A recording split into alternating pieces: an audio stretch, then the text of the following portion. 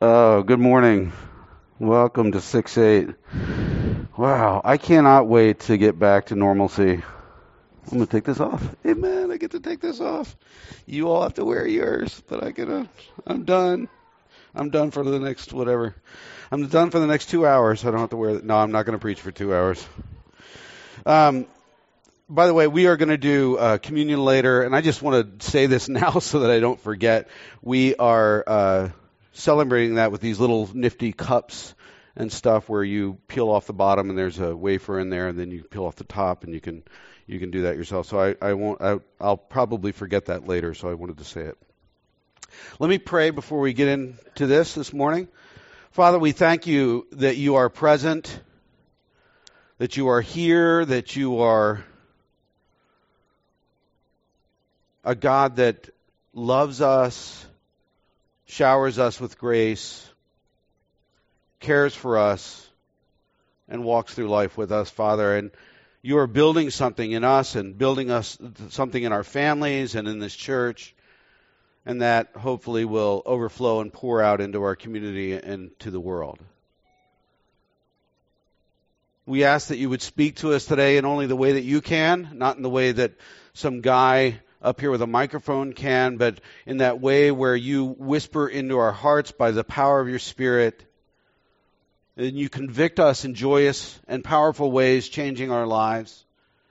And we invite that. We ask that you would do that today. We pray that you would mark off the boundaries of this property, Father, and drive away anything, spiritual or otherwise, that would keep us from focusing on you right now, on worshiping your name, and growing deeper in understanding of who you are. Come and be glorified by what I say in the next few minutes, and also by our worship and our prayer as we finish out this service. And in Christ's name we pray. Amen. So, I don't know if you know, we were in this little short 4-week series, and I'm going to put my glasses on. You're all fuzzy. This is the second week into it, and it's called Soul Life, right? So we're talking about, last week we talked about our interior soul life, our own individual walk with Christ and things like that. And today we're asking the question, how's your family? How's your family? That's a good question, right? Now, I don't want you single folks to tune out, because you have family too. I don't want kids to tune out, because I'm speaking to you as well today, all right? So just remember that. How's your family, right? Scripture has a few thoughts about family, but it's not really that exhaustive. And here are just a couple from the book of Ephesians, some you might be familiar with. Firstly, for husbands and wives, it says, however, each one of you, speaking to husbands, also must love his wife as he loves himself, and the wife must respect her husband, Ephesians 5:23. Then for kids, it says, children, obey your parents in the Lord, for this is right, 6:1. And finally, a great verse. If you've never read this verse, this is a great verse for parents. Do not exasperate your children. Right? How many parents exasperate their children? Exasperate, I looked up the definition. It's basically like frustrate somebody to the point that they are so angry. And gosh, I've watched parents do that quite a bit, right? Now, these are topical studies these next 4 weeks, and so we're not necessarily expositing all this scripture word for word as we might do otherwise. Rather, we're taking a bird's eye view of family relationships in light of scripture. And so I want you to ask the Holy Spirit to speak to you. I want you to mull these thoughts over and also take action where you feel like the Spirit is leading you. All right? The concept of family is touchy. It really is. Some of us don't have great families. Maybe some of us have no family at all.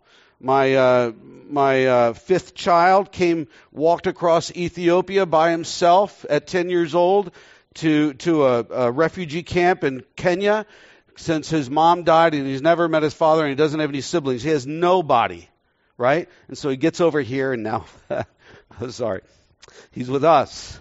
Amen to that, right? If you're in one of those situations, if family is just not that great, or if you don't have a family, think of your faith family here at church.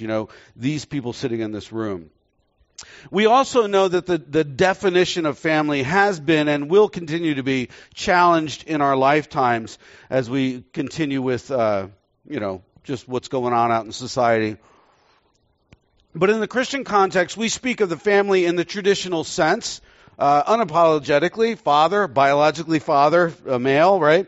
Mother, biologically a female, and children and beyond into our extended family relationships. We understand all that. But the family in the Christian context can easily become an idol for us. Especially back in the 80s, I remember this really being a big deal. Something which sort of takes the place of Jesus, in a sense, right? We all have met those Christians where their whole Christianity is stuck on the concept of just guarding the sort of traditional family value, and they're missing in that they miss the greater call of in Scripture, of God in Scripture, for us to go out and reach the nations for Christ, right? They're just, everything becomes about guarding our rights and things like that. When, forget it. Forget all that. Just go out and share Christ, right? So we agree with this sort of traditional model, yet it's when family overtakes all else, becoming the central goal of faith, that we're on shaky ground. Families are to be a model of Christ to the world, right? A spiritual sort of incubator preparing us for ministry and life. About time you got here, Mom. It's my mom and dad.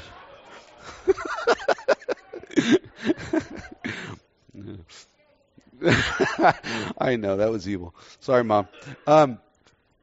But, if we look at the Christian life, I am to seek first His kingdom and His righteousness, and everything else will be added into my life, right? As I seek first His kingdom and His righteousness, I encourage my family along the way to do the same thing for themselves and also as a unit together, right?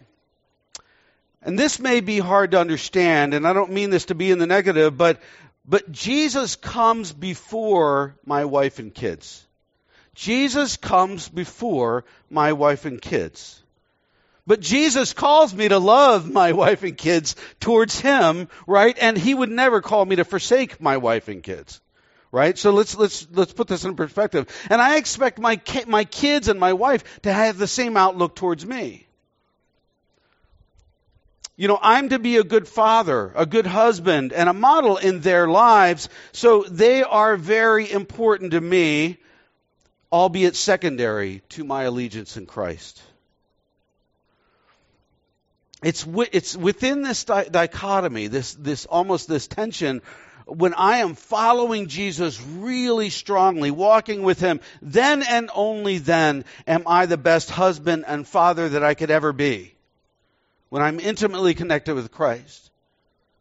So my family should observe that I am personally enthralled with Jesus and enthralled with His directives. They should see me as a broken man in need of Jesus myself, walking in conviction and principle with Him, not hiding all my junk, right? And vice versa, if they're walking strongly with Jesus, they are also the best wife, mother, child, brother, or sister that they could possibly be in this world. Therefore, our first concern is internally walking with Jesus, as we spoke of last week, and that's why it was the first sermon in the series, because it sets the tone for all the weeks to follow, right? I can't expect any of that for them without me striving towards it myself.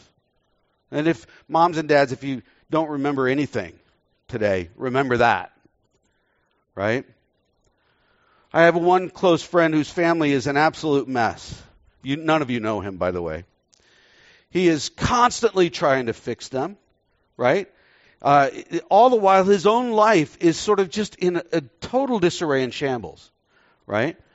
They have no respect for him, nor do they follow him, although almost everything he says is correct out of his mouth.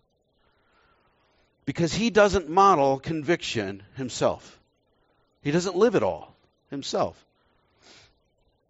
You want your kids to enjoy and be devoted to Christ and then enjoy and be devoted to Christ yourself. Walk with Jesus well. Go to church regularly. Right? Involve yourself. Attend a community group. And if they won't go, then you go. Model it until it makes a difference. You can't force something on your children or your spouse that you don't passionately follow yourself. Amen, right?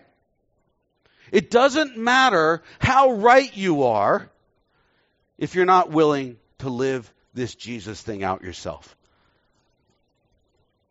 So how many parents do you hear in the world that say that their kids are going down the wrong path? They wish that they were following Jesus, that they had faith, and that they were devoted and active in their local church, but rarely do mom and dad go themselves. Right? It's much more about what we live than what we say. Our words are only given power when they are modeled to someone else. The church is involved in your kids' spiritual development, that is for sure. But as a parent, you are their spiritual authority, you are their primary model, you are their teacher in life. So we can't think that we can drop the kids off, right, and then have this all magically happen to them when mom and dad don't model it themselves. Again, if you leave here with anything, leave here with that point. And I'm not talking, by the way, about faking it. Right? That's not what I'm talking about. I'm referring back to what we talked about last week, that when we are personally, internally focused on Jesus, obeying his directives, finding joy in them, devoted to the local church and the kingdom directives to which he calls us, then that is actually attractive and demanding of respect in this world.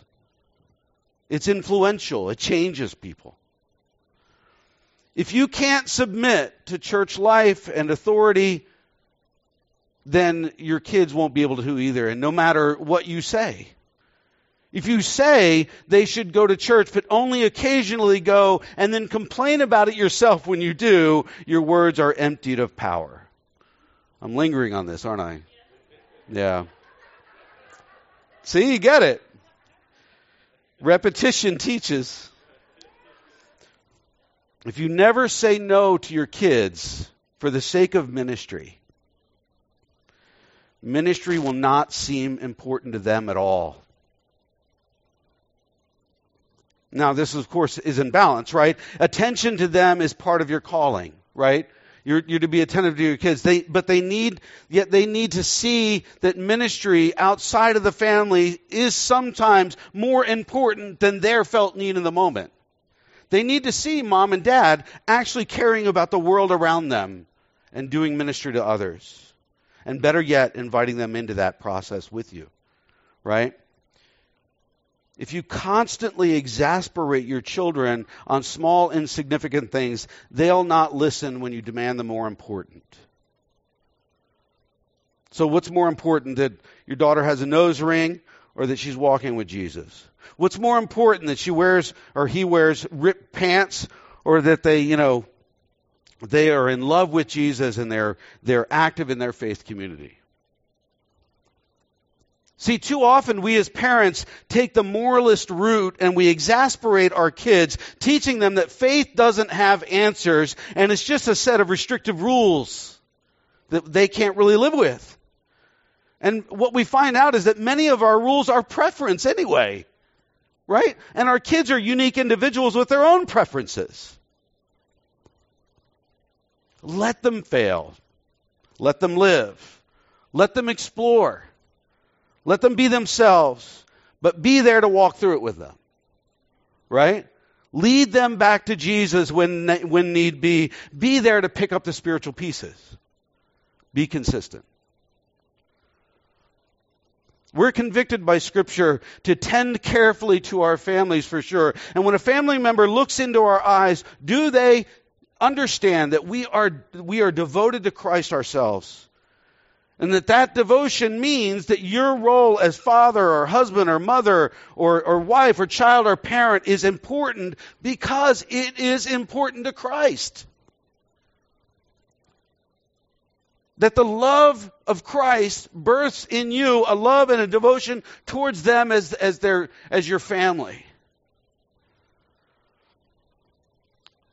Would they know that you love and accept them in Jesus, or do they think that you just have this list of demands that they have to acquiesce to, in other words, to get to your approval? How does that communicate grace to them? How did God communicate grace to you? Ephesians 5:21 speaks to the marriage relationship by directing us to submit to one another out of reverence for Christ. Remember, men, it's not just that, it doesn't just say, wives, submit to your husbands. It says submit to each other out of reverence for Christ. I think we can extend that to the parent-child relationship, given all these other directives that we find in Scripture concerning relationships, Christian relationships. I have a good friend who models this well for me in his family life. He's a father and a husband. He has 2 girls, both out of college. I've watched them grow over the years. He oversees a large ministry. He's far from perfect. Yeah. And yet he's taught me not to hide all my junk from my family. He wears his need for Christ openly in front of his children and his wife. They see him fail. He doesn't hide it, right? They see him repent. Otherwise, how would they know how to live that way themselves? He doesn't shelter his children, but he lets them face life, and then he walks it all through with them. They watch as he pursues God's kingdom first in his own personal walk, and they follow as he does. And many times he challenges them to be involved in ministry along with him. They see his frustrations and his struggles in ministry as well as his joys, and he just models it all really well. If all his faults and all his sin were hidden away from his wife and his kids, they would have a false model to shoot for, because Dad would just seem perfect, and they would be overcome with guilt and feeling that they could never measure up. Ask my son Tanner back there if I've got some sin in my life. He'll tell you. He knows it. See, when Dad models brokenness and neediness before Jesus, then they see that they don't have to be perfect, right? But rather they just have to be consistently repentant in their walk in life. They can operate, on principle and courage, rising again time after time, developing the ability to make wise decisions and grow in their faith. His daughter, being an actress, has been confronted with doing nude scenes in film as a Christian. And instead of him just telling her that she can't do that, he led her through the conversation, asking her what that would mean to her witness and her faith, and he left the decision to her. She is an adult, right? And it's impressive to me that she went to him before anybody else with that question, which speaks of his model and the respect that he has with his children. A living model, practicing repentance and belief before his family.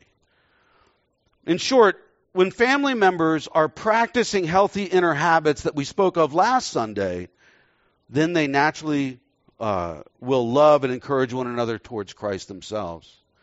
Not in controlling moralistic ways, but in healthy, grace-filled ways. There's a big difference. Remember, no one cares how much you know until they know how much you care, right? No one will follow what you say until they see you live what you say. So your family is a divine treasure. Do you think about it that way? And we've got to look at our families as a divine treasure for us to serve and to steward and invest in them and to love them well.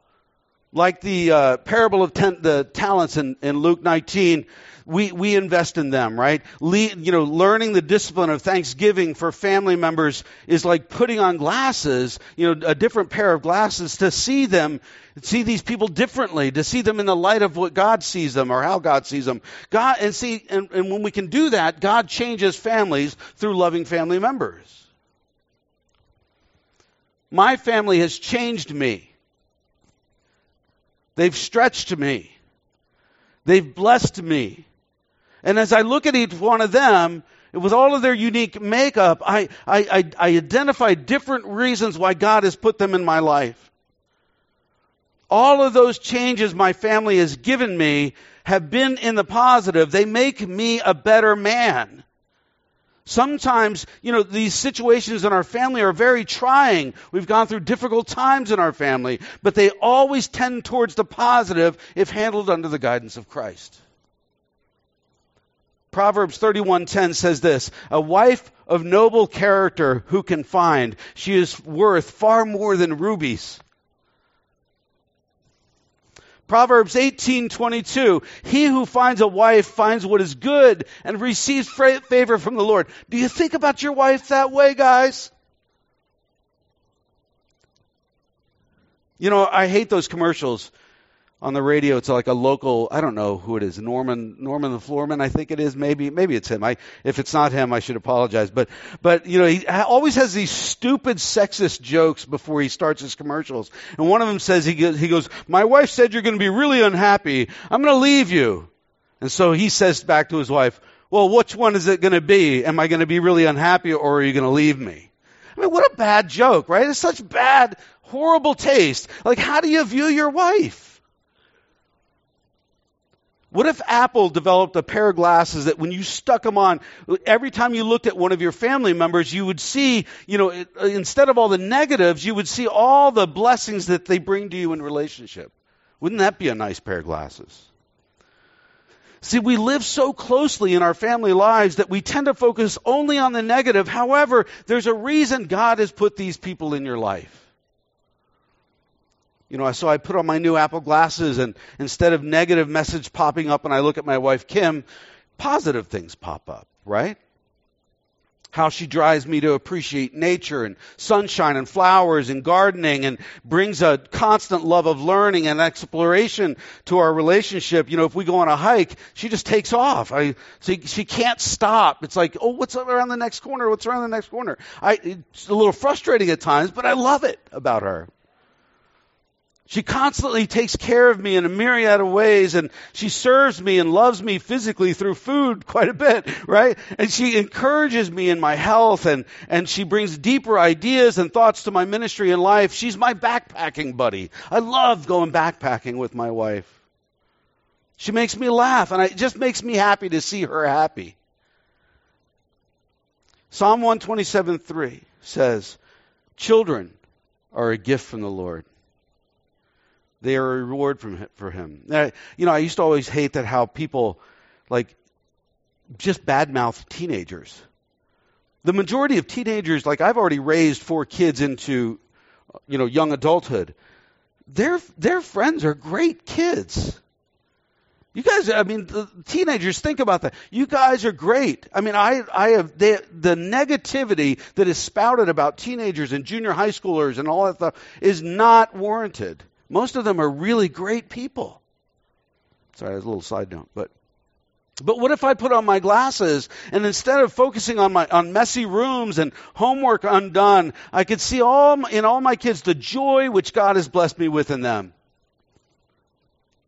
How they bring music to my world, and crafts, and a love of art, and how they have such a great sense of humor, and they brighten my days, and they teach me so much about my deepening relationship with Jesus and the Father's love over me just by being my children. They keep me a little bit relevant too as I get older. How the responsibility of being their dad pushes me into Christ-likeness every single day of my life. What role does a family have in nurturing your spiritual health over a lifetime? What gifts given you by your family or your church have most impacted you in a great way? Too often we focus on all the negative tapes playing in our heads instead of focusing on the blessing that they bring. At one point, And if you hang around this church long enough, you're going to understand I reuse some illustrations. This is my favorites, and some stories that are my favorites. But and I think I've told you this before, but Kim and I weren't doing well at one point, and I was really a bear to live with. I was horrible. Kim will admit she has a hard time showing compassion during those times, and I needed compassion at that time. I wasn't handling my stress well, and her lack of compassion towards me sort of compounded the issue, and we were kind of both at fault. We weren't doing well together. And a good friend of Kim's wisely said to her, "I'm going to pray that you have compassion on your husband." And she did. It was like just the lights went on. Kim changed, and when she viewed me through that lens of Christ-like compassion, we were both changed. We were both lifted up. It was a turning point, a very dark time in our marriage, and her compassion enabled me to look inwardly and to come to grips with how really difficult I was being towards her and towards others. And I was then able to see her as the blessing that she really is in my life. Good stuff. Your family is a divine treasure. Your family is also a discipleship tool, right? Ephesians 6:2-3 say, "Honor your father and mother. This is the first commandment with a promise. If you honor your father and mother, things will go well for you and you will have long life on earth." And that really, all these verses really speak about being discipled and discipling in our family relationships.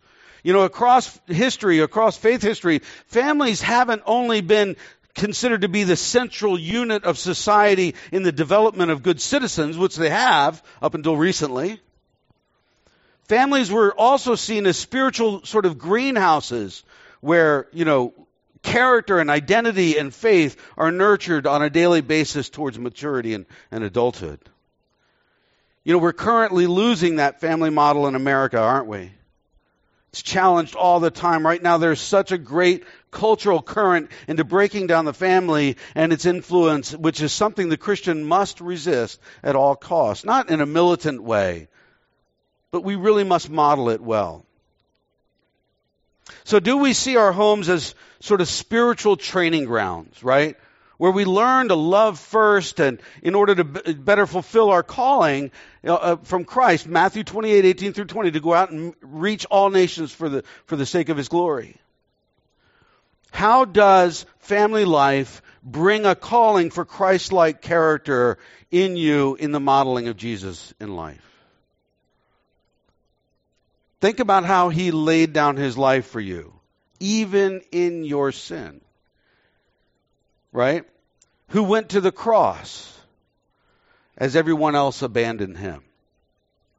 Think about what that means as you live out those difficult growth moments in the spiritual incubator of family when they hurt you and when they disappoint you and when they abandon you.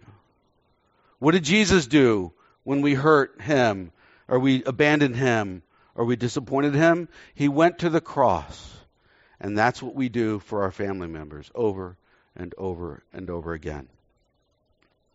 All of us are children of someone, right? Honoring father and mother is much more about you than it is for mom and dad.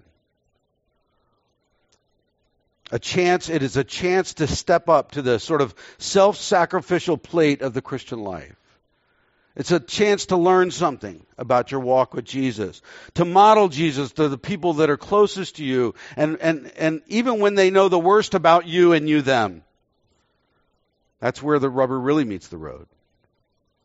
Where else do we have such an opportunity for spiritual growth in our lives, except for in the incubator of family life? I've been taught how to sacrifice in those times when I've had to lay down my desire to be right or win an argument for the sake of relationship and peace in my family. It's taught me I'm not always right. I'm just not.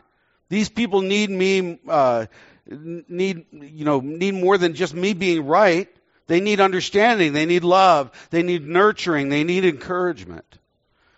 Here's one of my favorite illustrations again, but Mike Birbiglia, a great comedian, has a great stand-up comedy routine called My Girlfriend's Boyfriend, where he like shows up to his girlfriend's house for dinner with the family, and her ex-boyfriend's there, like buddying up with his dad. It's terrible.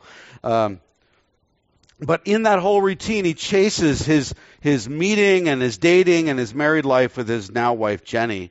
And he constantly says during the whole routine that he doesn't believe in the concept of marriage, right? It's just not something he believes in, right?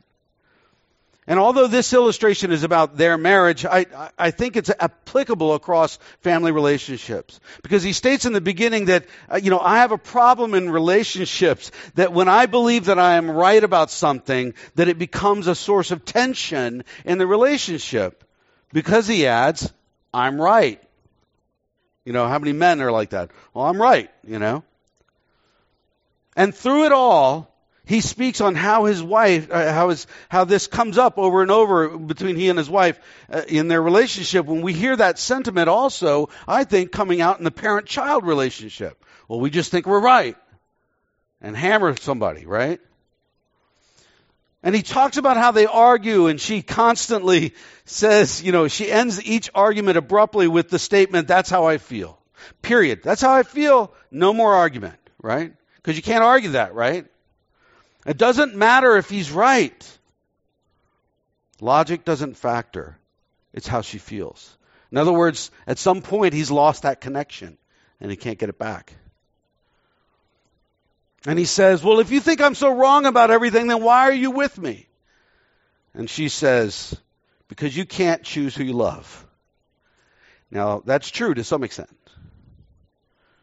You're born into your family, right? These are your people.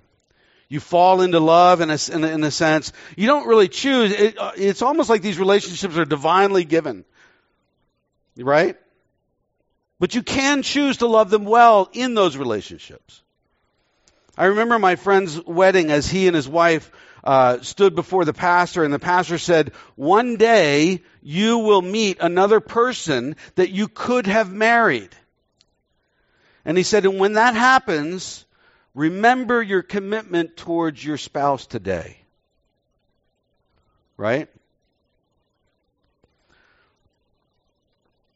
Because in romantic relationships, it's good to remember that we have to choose well in finding another who shares our convictions and belief and faith in Christ. Our choice in a spouse has to share all these things, their beliefs, values, and convictions in Christ. And the temptation is often that you feel that you've fallen in love with someone, but in reality, if they don't share these things, you are inviting a great deal of difficulty on the both of you and on your future children if you get married to that person. That's why Scripture says, do not be unequally yoked. That's the most intimate physical relationship that you have. That person has to share the same things that you share. I personally, as a pastor, I will not do a wedding for a couple where one person is not a Christian and the other one is. I just won't do the wedding. I also won't do the wedding between two people that are split majorly between major denominations, such as a Catholic and a Protestant. I won't do it because you've got to share these things. Mike Birbiglia points out that you can't argue that statement, that's how I feel. But he learned something through it. He learned surrender. Surrender. He learned what she feels is important. She's not a mathematical equation, but she's a complexity of affection and sort of needs and will and thoughts and all that kind of stuff, and sometimes even differing opinions than his. I'd say he learned Christ-like self-sacrifice. Forced to love beyond his selfish need and desire just to be right or just to win the argument. He learned wisdom, the ability to look beyond right and wrong, sort of behind the curtain of a person's soul to the deeper reasons why they do what they do or they say what they say.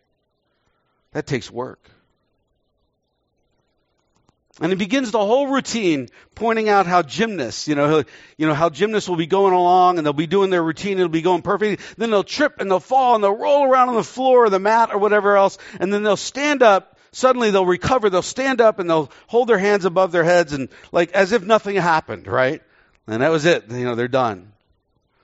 And by the end of his routine, he relates his relationship to his wife in the same way. He says life was going along so well. He's like, doing really well in life. And then Jenny shows up and she screws up his world and he falls down and he's rolling around and, he doesn't know what to do. Love enters his life. He's just a mess. And so finally, in the end, he stands up in victory with his hands held high and he's happily married. And in conclusion, he says, I may still not believe in the concept of marriage, but I believe in her. And I've given up the need to be right. Sometimes being in a relationship is like that. You're doing so well, but then you fall and you tumble around, be it with wife or husband or kids or parents, but somehow you learn and somehow God speaks in that, and we stand up with arms stretched over our heads together. Victorious.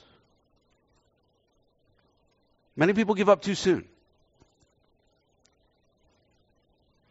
And what you find out when you do that is that you've created your opus. Another one of my favorite illustrations is Mr. Holland's Opus. Great movie, old movie, but a great movie.